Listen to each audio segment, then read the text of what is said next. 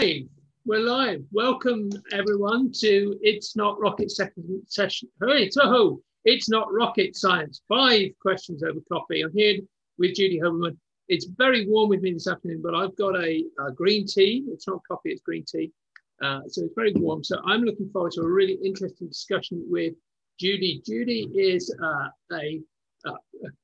runs a company which is based on empowering professional women and the men that champion them. She's an executive coach and talks about sales and leadership. She's a speaker and author, and her mission is to help one woman a day using her philosophy. Women want to be treated equally, not identically. So, Judy, I'm really looking forward to the discussion, and I know that you've got some great things to say. So, welcome to the podcast. Thank you so much. I'm excited to be here, and I'm excited to be live everywhere. Yeah, we are. We're absolutely live, and you'll be able to tell because if I make a mistake, as I already have, they just happen. So, Judy, let's start by the first question. So, can you just describe? And I think hopefully it's not going to be a surprise to you. I guess we're talking about the women you help, but what's the biggest challenge your ideal client faces today? So it all goes under an umbrella, and really it's about standing out. Because whatever industry you're in, you're not the only person. And so you have to figure out a way to stand out and be noticed, and stand out for the right reason, not the wrong reason. So whether it's selling your services, whether it's selling a product, whether it's sharing your abilities, whatever it is, or selling yourself, that's the biggest challenge that most of my women have. It's, they under that umbrella, it's also comparing themselves to others and motivation and confidence. But it's really like standing out and being different and being unique, because what makes you unique is why people want to do business with you. Fantastic. So what are the common mistakes people make when they're trying to solve that problem without getting the help they need? A lot of times what happens, Stuart, is really that when we try to do something ourselves, we're too close to the situation. And I'm not sure if people know that the average person has as many as 50,000 thoughts a day, and 80% of them are negative. So think about that. Like, we talk to ourselves more than anybody else. So when we're trying to fix the situation, our internal chatter takes over, and it produces these scenarios that are so real that you swear you're living them. And the majority never happen. So when you work with somebody else that can be more objective to your situation, they can take some of those limiting beliefs and they can talk about it and decide, is it real, or is it, like we used to say, real or Memorex? Is it real, or is it something that you're making up in your mind? Because those limiting beliefs are the things that we show other people.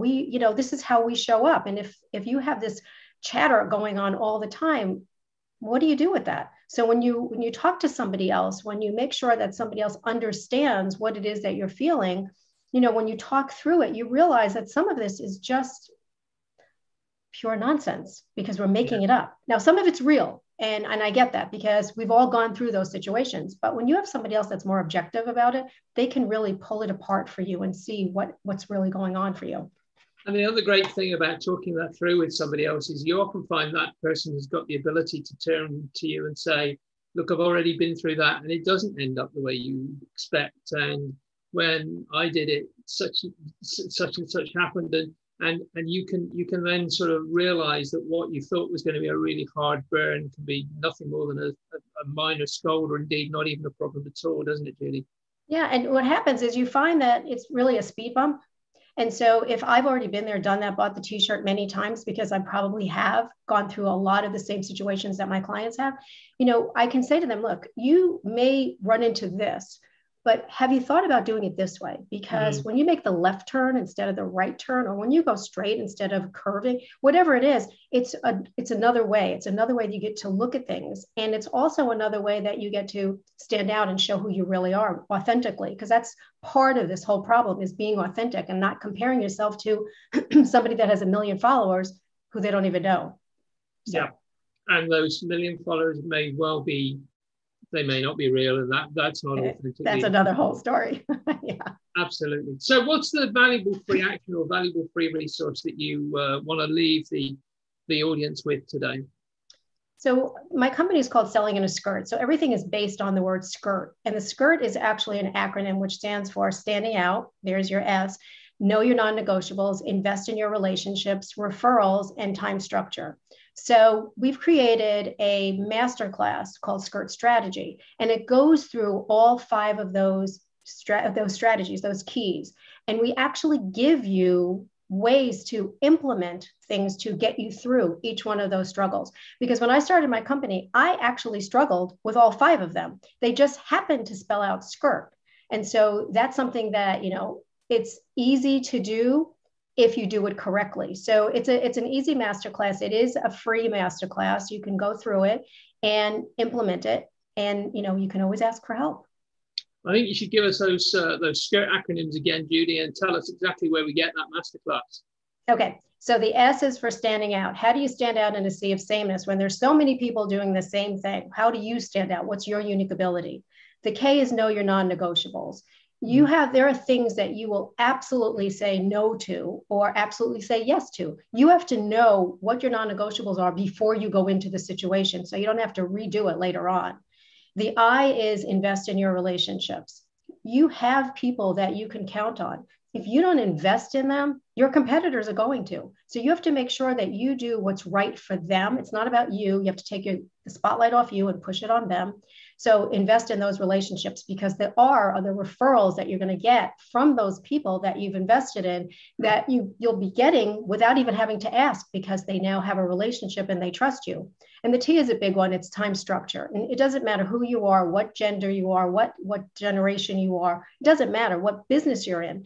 We all struggle with time structure. So why not be able to be present in a situation? So that's the SKIRT. And you can get the masterclass at www.skirtstrategy.com/join us. Brilliant. Brilliant. That's join us, one word. Yes. Brilliant. And I'm just gonna say one thing on that. Know your non-negotiables. You're actually right when you said know what you need to get out of something. Too often, I think people, and this applies to women and men, when they hear an offer which they know is going to break their non-negotiables, they are afraid to say no. We need to learn to say no more often, don't we, Judy? Absolutely. We're so quick to say yes to everything. And when you say yes to everything, you're saying no to something that's really important to you. Brilliant. So you just have to make sure that you know what it is. You have to have boundaries. And a lot of us don't have boundaries. And this last year, a lot of our boundaries went out the window. So you have to rein them in. Just remember that saying no to something is going to be implicit in saying yes. You're always going to be saying no to something. So what's the book that's been most impactful in your experience? So I have my own books, which I think are very impactful. 2 of them are Selling in a Skirt, obviously, and then Walking on the Glass Floor. One is about sales, one is about leadership. And they are very powerful because they give you not only strategies and case studies, it also gives you stories, because people remember stories. So I believe that both of those, and they're available on my website, they're available on Amazon, are tools that most of my clients have. But there is one more book that I want to share with you, Stuart, because I have been dubbed the question queen. And so because I'm the question queen, I ask a lot of questions. And you can ask anybody that knows me. Sometimes they roll their eyes because I ask a lot of questions. But there's a book called Power Questions. So for the question queen, what would be better, right? And what I love about this book is it gives you questions you should ask, but it also gives you questions you shouldn't ask. Mm-hmm. And so I think it's really important. But because I do this, and I do this in my books, and I also do it in training, and I do it everywhere else, I ask open-ended questions. It's like an oral essay that somebody gets to talk to you about what's important, not that you're interrogating them with questions. And I think that's really important for everybody to understand, that the only way you get to build those relationships and invest in them is by showing somebody that you're interested in them, not interesting to them. And so by asking questions, that's really what what this whole thing is about, is building that relationship. Absolutely love that, Judy. It's one of my favorite things. And I talk a lot to people who are building their business, who are just starting out in learning how to manage people. And I say, the art of being a great leader is to turn being interesting into being interested, because too many leaders think they have to be interesting and sparkle and constantly look as if they're the center of attention. And so often they're missing the point, because what they need to be is interested in the people around them and learning more about them. And I'm taking over a little bit, but one manager I turned to and said, do you know the names of the children of the people you manage? And they said to me, why do I need to know that? And I said, because if you ask them to stay late on a Friday night, you absolutely need to know who you're going to be interrupting the lives of. And that was the point of the interested that I think they got. But it was, you're absolutely right. Interesting to interested. I love that point. I think it's brilliant. I'm so glad you brought it up. And, you know, and it's really true because I talk about knowing your people, and it doesn't matter who your people are. They could be your family. They could be your peers. They could be your team. If you don't know anything about them, how are you going to get them on their journey, the journey that they want to take? How do you get to understand them? It's all about questions. I always knew my people. I knew the kids' names. I knew everything about them, not because I was nosy. It was because I was interested and because I could say, you know, when you are able to do this trade show with me on Saturday, why don't you tell Jimmy and Susie and whomever where you're going to be and what it is that you're going to do for people? So it was very different. And I totally agree with you. There's, you know, that whole concept of asking questions is really so important, and so many people will just get in, get out, and get the check. That's it. That's all they want to do. They don't want to spend the time, because if you talk too much, you're going to talk yourself out of something. Not true. If you talk about yourself, you will, but if you talk about others, you won't. Absolutely brilliant. Well, that's a fascinating discussion. And now I give you my get out of jail free question, which is, what's the question that I should have asked you, which I haven't, and give us the answer, please.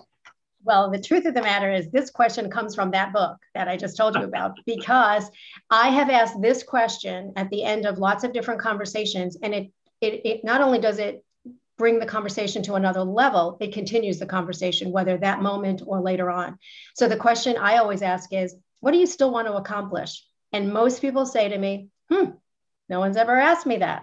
And then they tell me things that they probably have never said out loud before, or something that they've been, you know, wishing and hoping. And so that's always a great question.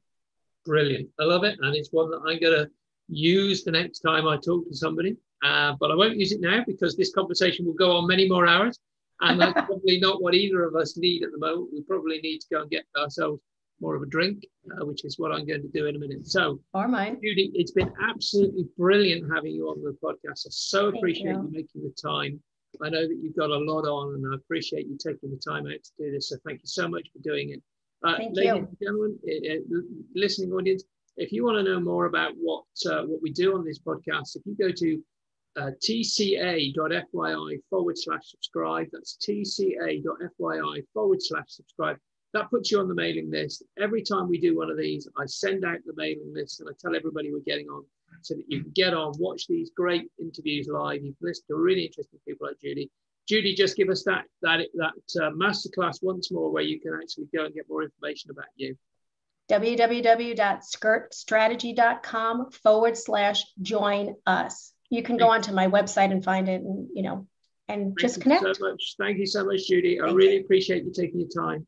Thank you. Thank you very much. And join us again at the next time we're doing another one of these. It's not rocket science. 5 questions over coffee.